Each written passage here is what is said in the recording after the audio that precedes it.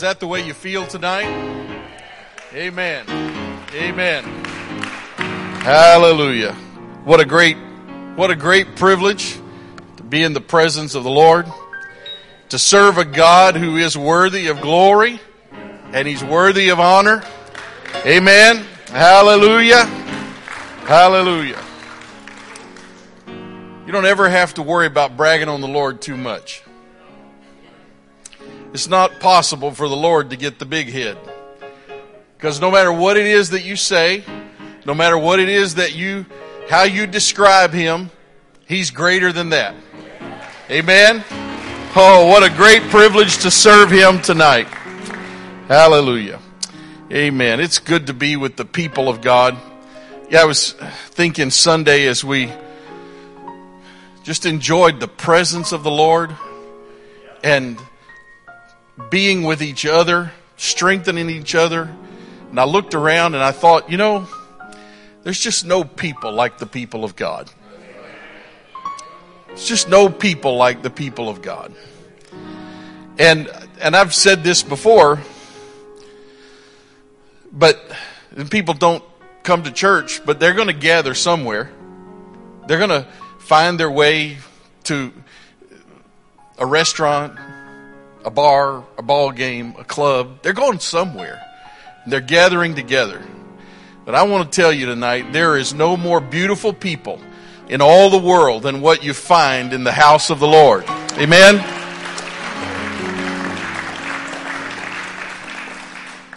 I was reading, just came across these verses in Deuteronomy. The Lord was talking through Moses to the children of Israel. And at the end of chapter 26, Moses talked about the things that the people had vowed to the Lord. But then in verse 18, he said, "The Lord hath avouched thee." The Lord has vowed to you this day to be His peculiar people, His special, treasured people. As He promised thee that thou shouldest keep all His commandments. And further, He promised, He vowed, to make thee high above all nations, which He hath made, in praise and in name and in honor, that thou mayst be an holy people unto the Lord thy God, as He hath spoken. If the Lord did that for His chosen people in the natural, how much more has He done that for His church that He purchased with His own blood? He has made His people high in praise and in name and in honor, that they would be a holy people unto Him throughout all the earth. What a great privilege to serve our God together. Amen. Why don't we just offer thanks? Lord, what an honor we have tonight. How great it is to serve You, Lord, and to serve with Your people. Amen. Amen. I apologize for keep you standing a little bit long. I'm going to, last week I read Psalm 150. I'll mix it up a little bit tonight. Let's just read Psalm 100. If you even need to turn there, you may know it. Psalm 100. Make a joyful noise unto the Lord, all ye lands. Serve the Lord with gladness. Come before His presence with singing. Know ye that the Lord, He is God. It is He that hath made us, and not we ourselves. We are His people, the sheep of His pasture. Enter into His gates with thanksgiving, and into His courts with praise. And be thankful unto Him, and bless His name. For the Lord is good. His mercy is everlasting, and His truth endureth to all generations. Why don't we praise the Lord one more time before you're seated tonight? Thank You, Lord, for Your word. Thank You, Lord, for the privilege of praising You. Thank You for the privilege of lifting Your name high tonight. We glorify You, Lord, and we magnify You in this place. In the name of Jesus. In the name of Jesus. Amen. You may be seated tonight.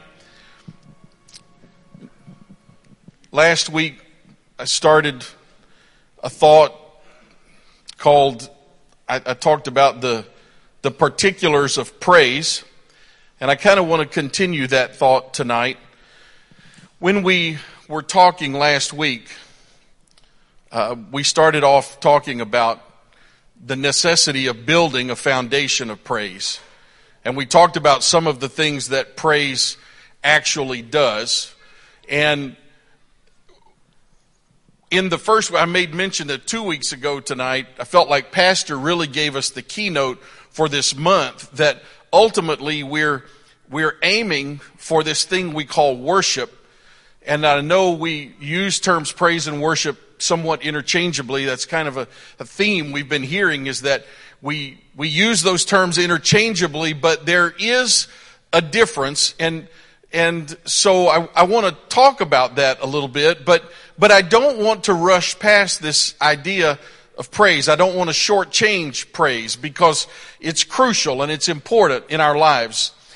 Praise is one of those things that we choose to do with our will. It's quite easy for us to choose to praise. And if you think about what praise, the way we commonly use the word, is really very much in line with the way it's used in Scripture. When we praise someone, we are highlighting, we are articulating something that's positive about them, and we apply this to many things. We praise restaurants for good food. We praise cars for good performance. We praise our kids for doing well and whatever. I mean, we praise, right? And when we talk about praise in this context, of course, we're talking about praising the Lord, but it is the same idea that we've identified some characteristic of God and we express it, we speak it out loud, and it becomes more real whenever we hear ourselves speaking it. And I don't want to rush past that, because that is an important aspect of our Christian walk. We talked last week about there's a couple of reasons why we praise. One is that, we're commanded to praise. And we read Psalm 150 last week, praise ye the Lord. Let everything that hath breath praise the Lord. So as long as we're breathing God's air, we ought to give Him praise. And we ought to honor Him for that. And the reason why we are commanded to praise is because when we praise the Lord, what we are speaking is the truth. We're telling the truth. It is the greatness of God that keeps us. It is the goodness of God that heaps blessings on us. And we talked last week about the necessity of doing this, and that it is a way, when we face difficult circumstances, it's actually a way for us to respond to circumstances in such a way that we remind ourselves and those who hear us that the circumstances are not the final answer. When we praise, we remind ourselves, it's good to hear that in your own voice, the Lord is good. Amen? His mercy is everlasting. His truth endures to all generations. I might have been stuck in traffic this afternoon. I might have gotten cut off. I might have had conflict with the boss or conflict with a coworker. I might have had car trouble. I might have had all sorts of things. But God is good. And His mercy is everlasting. And when we hear ourselves say that, it's more than just thinking it in our mind. We need to be prepared to say it so that we get that feedback into our own ears, hearing our own voice saying, yes, God is good. It's a reminder to ourselves and to those that hear us. And you will find there is a precedent in Scripture for that, praising the Lord for the benefit of other people so that they will hear of the goodness of God. But it's not just even other people. You know, we do have a spiritual enemy. And sometimes it's good. You know, he likes to come around, and I don't know that everything that happens is the devil's fault. But I think every once in a while he does like to mix things up a little bit. If it's going too smooth, he likes to get in and stir the pot a little bit. And sometimes it's good to just say it out loud. The Lord is good. His mercy is everlasting. His truth endures to all generations. I am so thankful for Pastor Hughes' message 2 Sundays ago. A song for this present darkness. I've made up my mind. I will sing of the mercies of the Lord forever. Amen? And it's a reminder in the face of whatever circumstances come. Circumstances are not the final answer. They don't have control. I will sing of the mercies of the Lord forever. Habakkuk said, although the fig tree shall not blossom, neither shall fruit be in the vines, the labor of the olive shall fail, and the fields shall yield no meat. The flock shall be cut off from the fold, and there shall be no herd in the stalls. Yet, I love that word, yet will I rejoice in the Lord. I will joy in the God of my salvation. The Lord God is my strength. I don't get my strength from just when everything's going great. I feel encouraged. I feel excited. I'm ready to go get them. There's sometimes circumstances don't feel like that. And the no herd in the stalls, no figs, no blossoms on the trees, the olive has failed, everything that we would look for that would mean plenty and would mean goodness and would mean blessing, it's all failed. But Habakkuk said, yet I will rejoice in the God of my salvation. And sometimes you just have to make up your mind that's what you're going to do. Now, everybody's heard that old thing about don't be a thermometer, be a thermostat, right? A thermometer will tell you what the temperature is. But if you use a thermostat, you can control what the temperature is. And one of the marks of maturity in a believer's life is when we shift from being impacted by circumstances and just always reading out what the temperature is in our lives, always what is the atmosphere like in my life, and my face always reflects it. If things are going well, I'm smiling. If things aren't going well, I'm down in the dumps. But you know, in Houston summers, I don't need a thermometer. I need a thermostat. I need something to get that temperature down a little bit where I can live with it. And so that's what a thermostat does. It senses the present condition and makes an adjustment accordingly. And as we mature as believers and as we walk with the Lord, we learn how to impact the atmosphere of our own lives so that we're not tossed about, as Paul said, with every wind of doctrine that comes along, and we're tossed to and fro, hither and thither. But actually, in spite of the waves, yet our anchor holds sure, and we can actually impact the atmosphere in our lives. Now, you know, praise is an interesting thing, but I think it functions a lot like the thermostat. Because it's not that thermostat that actually keeps this room tolerable. There's a big, powerful system up in the attics and outside somewhere. There is a big system that chews up a lot of electricity. And that little thing on the wall just sends a call and says, hey, we need some help in here. And our praise operates much that same way. When we detect that the atmosphere in our life is a little bit out of whack, praise starts to make a call and says, hey, we need some help over here. Now, there is an element of praise that encourages ourselves, but the real power of praise is that it gets us connected in with the presence of the Lord. And when we begin to say, you know what, the Lord really is in control. The Lord is at work in my situation. Even though I can't see it, He's working. Even though I can't feel it, He's working. And there's something about our faith that moves God. I want to be clear. This is not the power of positive thinking. Now, positive thinking will help you.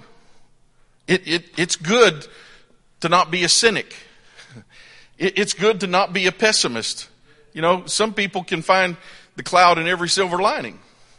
And part of this is disciplining and ourselves to see what is focus on the good things. But that by itself doesn't get it done. Because the truth is, and Job said it, man born of a woman is a few days and full of trouble.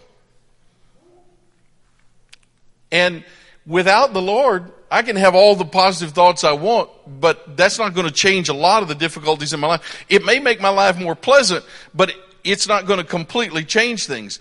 But when we are engaged with the Lord, when the thermostat is connected all the way up to the power of the Lord, and we make a call that says, hey, things are a little bit out of whack here, we need a little bit of help, and the Lord has a way of moving into our lives and really affecting a change in our lives. Amen? And that's what praise does for us. So I don't want us tonight to be too quick to move past it, but one thing I would like to do is talk about a few of these characteristics of praise. And some of this, so a lot of times whenever we talk about things like this, we look at definitions of words and we compare definitions of words. And that gives a certain amount of light and understanding. But there's another level here that I think is probably more useful in this case, and that is where we actually look at the way the words are used in the Scripture and infer from that some characteristics. And so that's kind of what I want to do tonight. I want to look at some ways in which praise is discussed and worship is discussed in Scripture, and I want to try to draw some contrasts for you to help us understand what the difference is. Now, Pastor said it 2 weeks ago that not all praise is worship, but worship necessarily requires praise. So, if you think about that, you can praise, you can even, this is a little bit challenging. You can even praise the Lord without worshiping the Lord. So, I'll use my wife as an example. And I'm going home with her, so I'm going to be careful.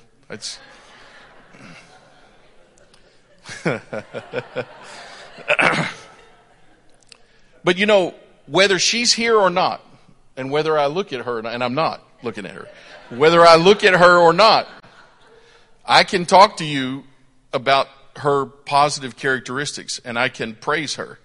I can say she's a wonderful mother, that she cares deeply for her children, that she takes care of me and she takes care of them, and I can tell you all these positive things about her, that she's the life of the party. And if you're ever going somewhere and you're worried about not having enough conversation, just take her with you. See, here's the deal. I'm kind of an introvert. Believe it or not, it's true. And so when I get nervous, I get quiet. She's exactly the opposite. When she gets nervous, she just talks. Well, what happens when she starts talking, she starts breaking the ice. And all of a sudden, other people feel comfortable talking. She starts conversations, and things just happen. So if you're ever in need of somebody to break the ice or some situation, I have stories I can tell. I need to move on. But see, I can stand here and praise her whether she's here or not. And simultaneously, I could act in ways that were unloving to her. And I could praise her sincerely and genuinely and mean it, and yet still treat her in an unloving way. Do things that are not pleasing to her, that were destructive to our relationship, whatever, because praise and worship, praise and love are two different things. And if you look in Scripture, what you will find is that, and just in our common usage of this, praise does not require the nearness of its object. I can talk to you about her, whether she's here or not. She could be 10,000 miles away.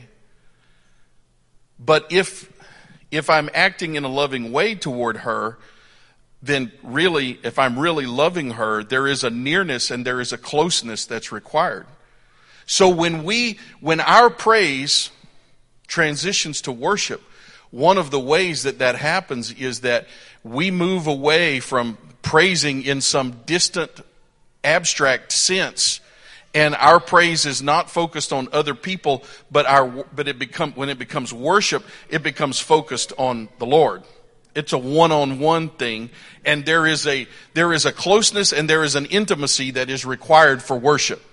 And you can see this when you read in the Scripture. And in fact, in the Old Testament, the Lord called for Moses and the elders, and he said, I want you to worship, I want you to come, but I want the elders to worship. This was the place I could find where he said worship from afar. They were still being called out and drawn closer than the people, but he said the elders can only come so far, but Moses, I want Moses to come closer. And the degree of intimacy, the degree of closeness to the object of worship describes the depth of the worship. So when we are distant from him, it's not really worship. It's just praise. And my point tonight is I can be honest and genuine and sincere in my praise and yet still not be truly loving the Lord. I can acknowledge his greatness. I might even acknowledge him as the creator, but if I live my life practically as though I were an atheist, then I'm not worshiping, I'm not loving. I may be saying all the right things and I may be honest and genuine in what I am saying, and yet there is an emptiness and there is a brokenness in my relationship with him. So worship requires something a little bit different. Now, praise is required of everyone. It's asked of everyone. Let everything that hath breath praise the Lord. And there is any number of verses about this. Psalm 67. Let me go there just real quickly. Psalm 67, verse 3. Let the people praise thee, O God. Let all the people praise thee.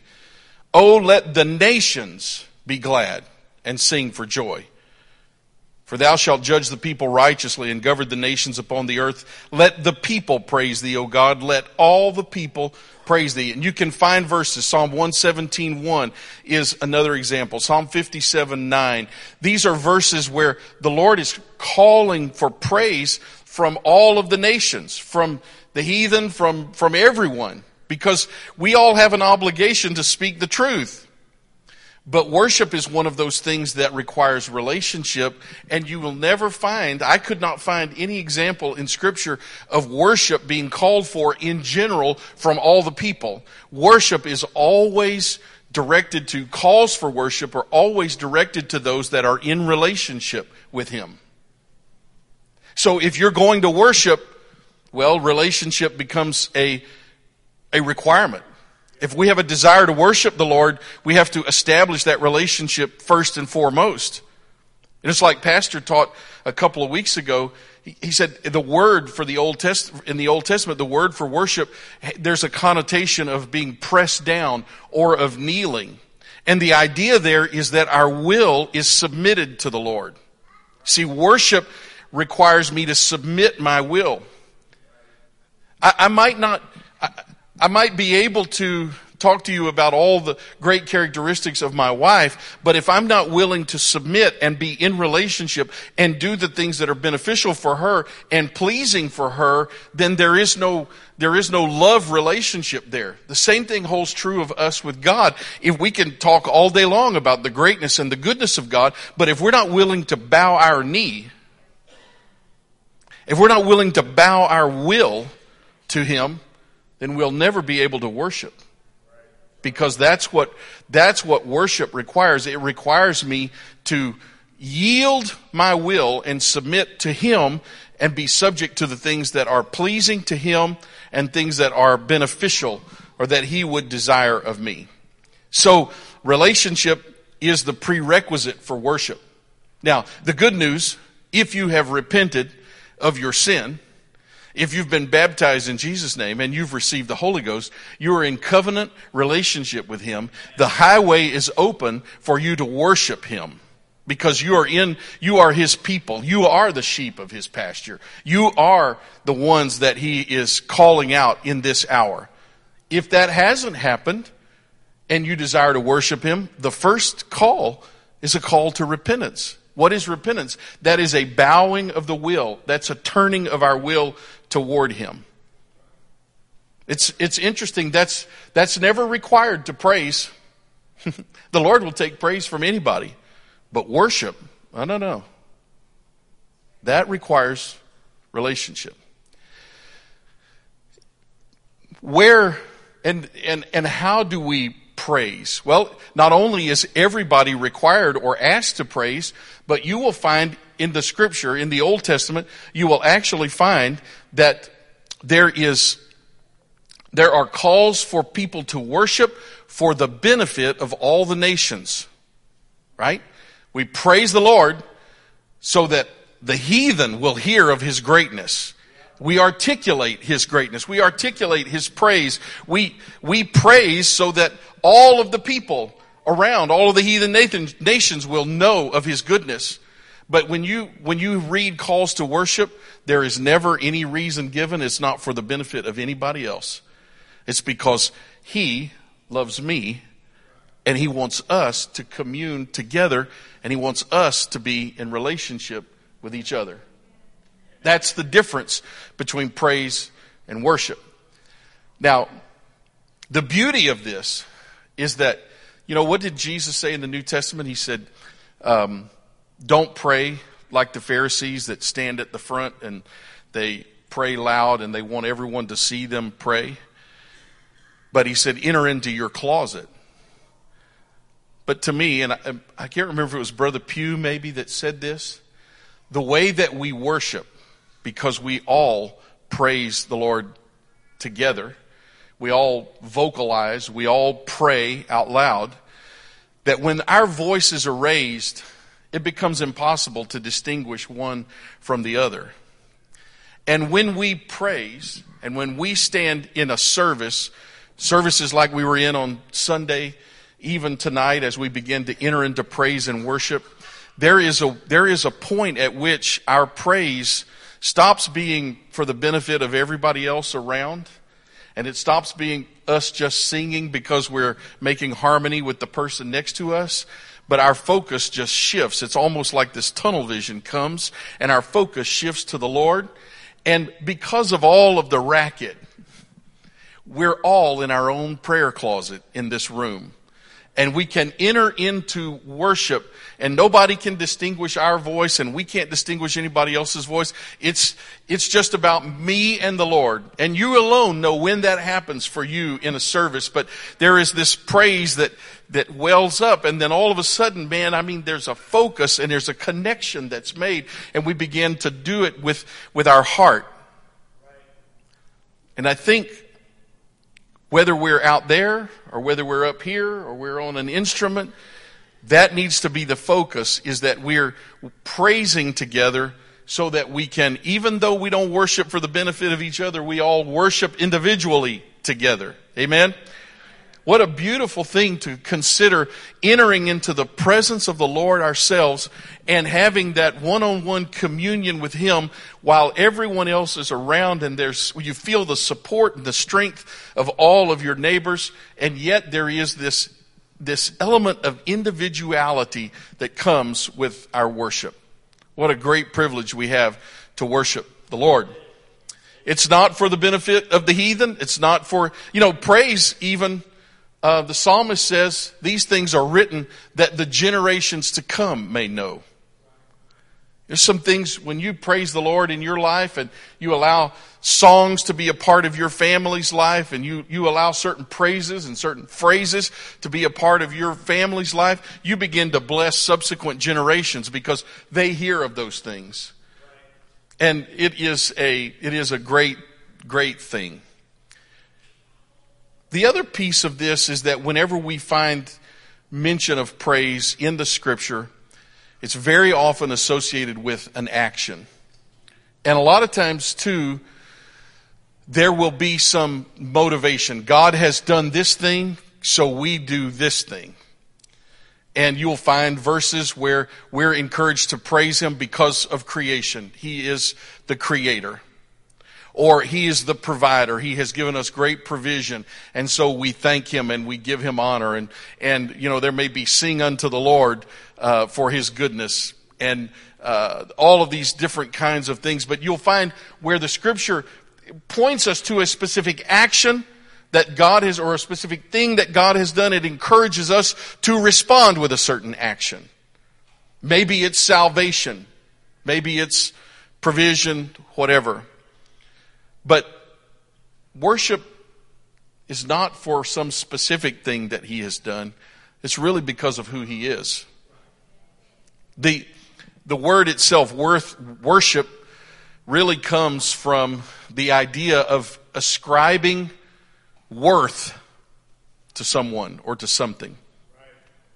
And that's what we do when we worship, when we have this one-on-one, this connection with the Lord. We sang about it tonight, Lord, you're worthy.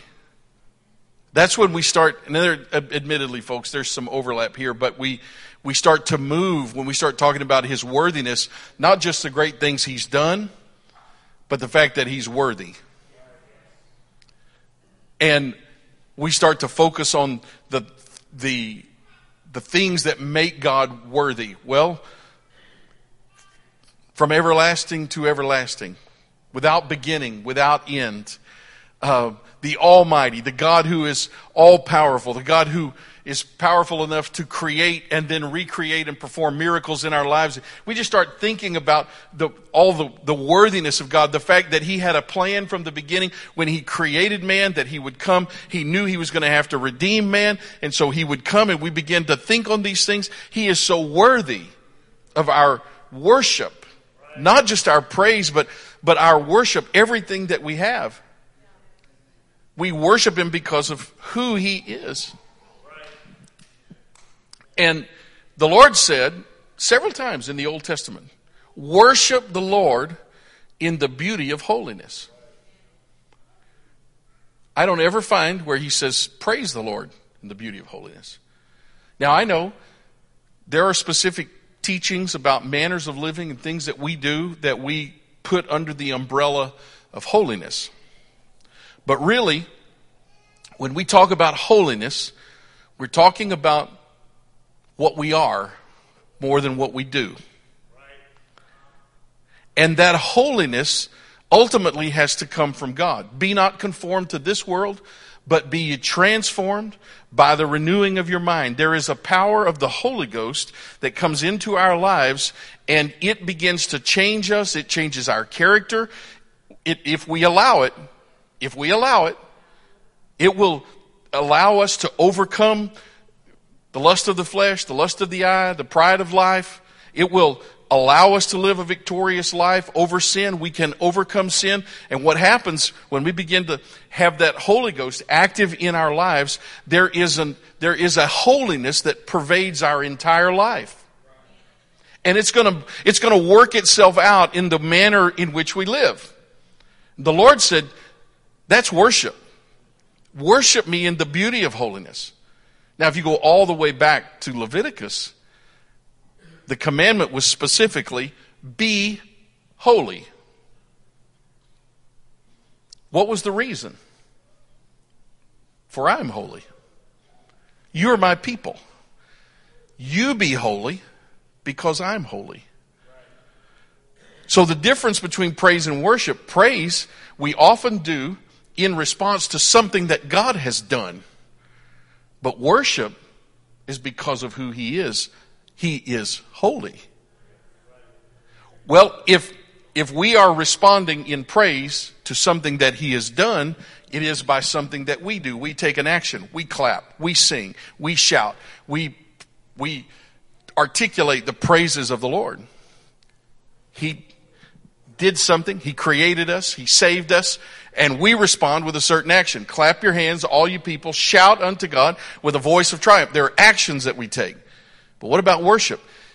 If worship is in response to who he is, the true worship is by what I am.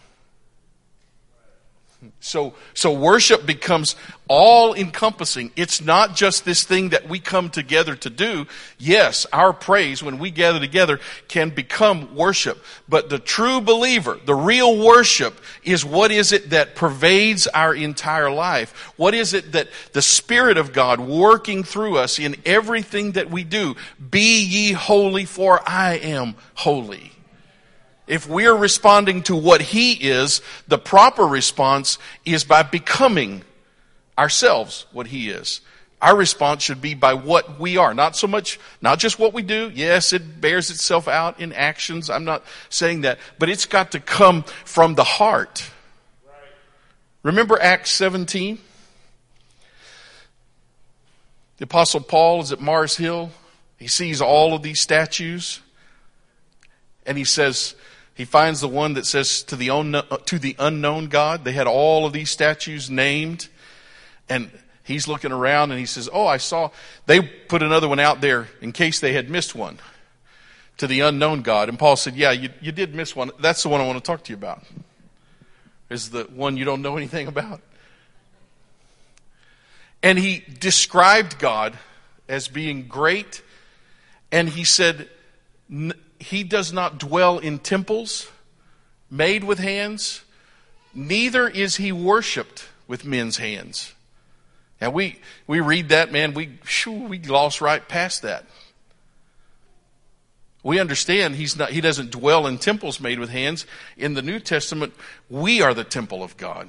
We have been bought with a price. He has chosen to take up dwelling in us. By the same token, then, it's not the actions of our hands that worships him. It is the condition of our heart. It's the condition of our temple that worships him.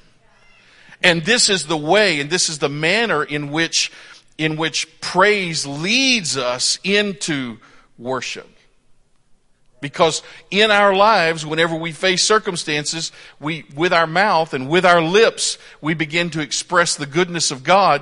If that becomes our habit, that begins to season our lives. That begins to change us, and coupled together with the Word of God and the Spirit of God, it actually begins to change our lives, to transform us. Right. Amen? Now, I don't want this to be, and I said last week, sometimes you analyze things too much, you kill it, right? I don't want that to be the case at all. What I'm trying to make the point tonight is there is, as important as praise is, and as enjoyable as it is for all of us to gather together and praise the Lord together, there is actually this additional level, if you will, where the believer, the Spirit-filled believer, we have an opportunity to live on a completely different plane when it comes to spirituality, living a life of worship. What a privilege it is for us to be able to impact the atmosphere of our lives and actually the Lord, allow the Spirit of the Lord to draw us and to put us in this place where worship really is what is needed. For me, the most startling characteristic, I guess, is when you start thinking about what makes praise valid. In order for praise to be valid, it really just needs to be sincere. I have to be honest. And if I think my wife does something great, and I say that's true praise.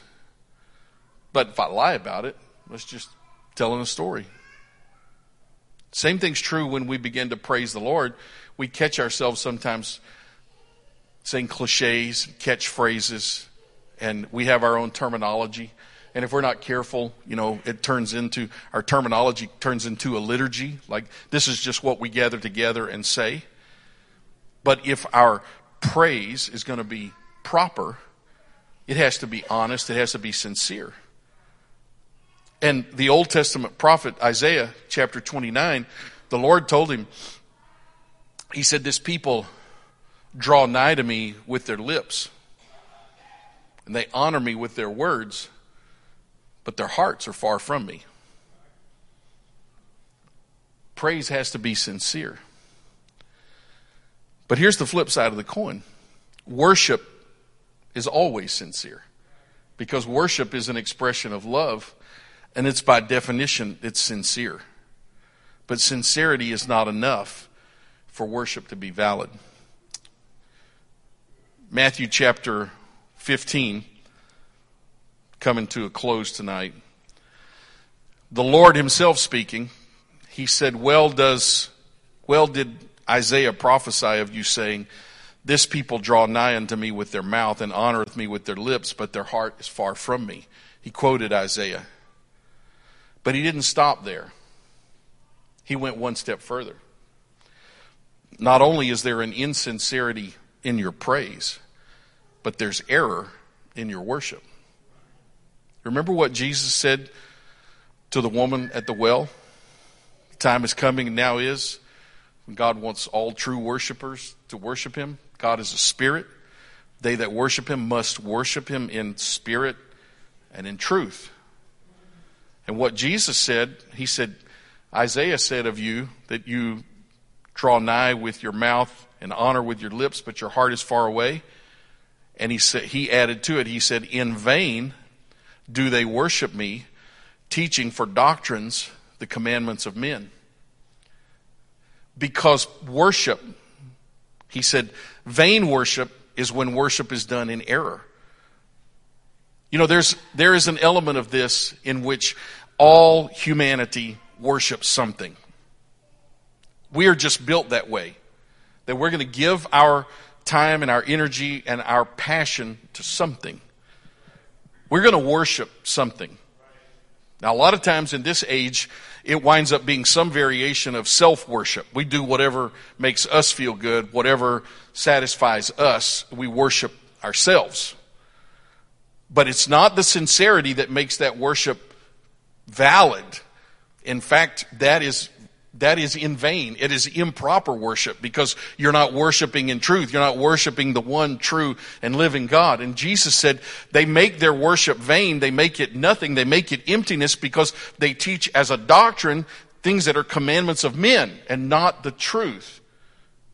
They that worship him must worship in spirit and in truth. So our challenge tonight is to say, Lord, I want to praise you, but I want to worship you too.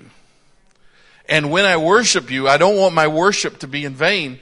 I need you, Lord, to kindle in me a love for the truth so that I really gain an understanding of who it is that I'm worshiping and what it is that I'm worshiping, and that I really am worshiping the one true and living God. I don't want to be deceived. I don't want to lose out with God. I want my worship to not be in vain, to not be empty, to not be nothingness. I want it to be right. I want it to be pure. I want to be worshiping the one true living God. Why don't we stand together tonight?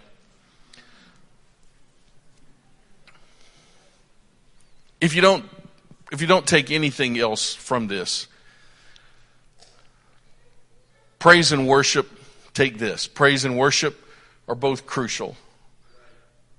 And there is some point at which what we do begins to bleed over into who we are. And it is that aspect of our Christian walk, our Christian life, where we've made a choice of the will to praise the Lord, and we begin to see it change the tenor and the temperature, the atmosphere of our lives.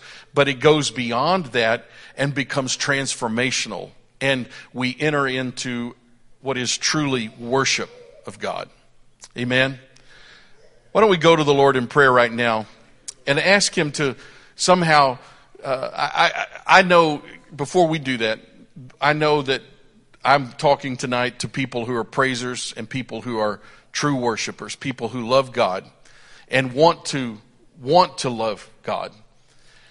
I want us to remember, and I think the purpose of this month is for us to remind ourselves what an important aspect of the foundation and stability of our lives these things are. And that no matter the difficulty and no matter the problem, we have at our disposal these things that become actually very spiritual weapons that are available to us and allow us to live victoriously. Amen. Lord, we thank you tonight for your word. I pray, Lord, that somehow this could get down deep in our spirit and create in us a hunger. You promised, Lord, those that hunger and thirst after righteousness would be filled. And Lord, our desire tonight is that you would somehow create in us a hunger, Lord, to praise you and even to worship you, a desire to come closer, a desire to be drawn near to you so that we could be ever closer to you and more closely bonded and bound to you in our lives. Lord, I thank you for the strength that you give us, the maturity that comes from the choice of the will to praise you, and that you would take us, Lord, and use that to launch us into a different transformational part of our lives where your Spirit continues to work in us.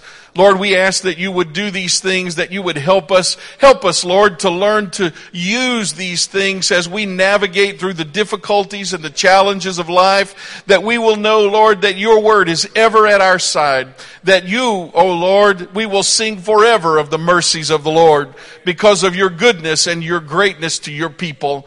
Lord, we ask all these things in Jesus' name. Amen. Amen. Lord, bless you tonight. May the Lord be with you.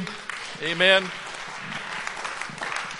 Looking forward, don't forget this weekend, great services this weekend and the announcements that Brother Dwayne made.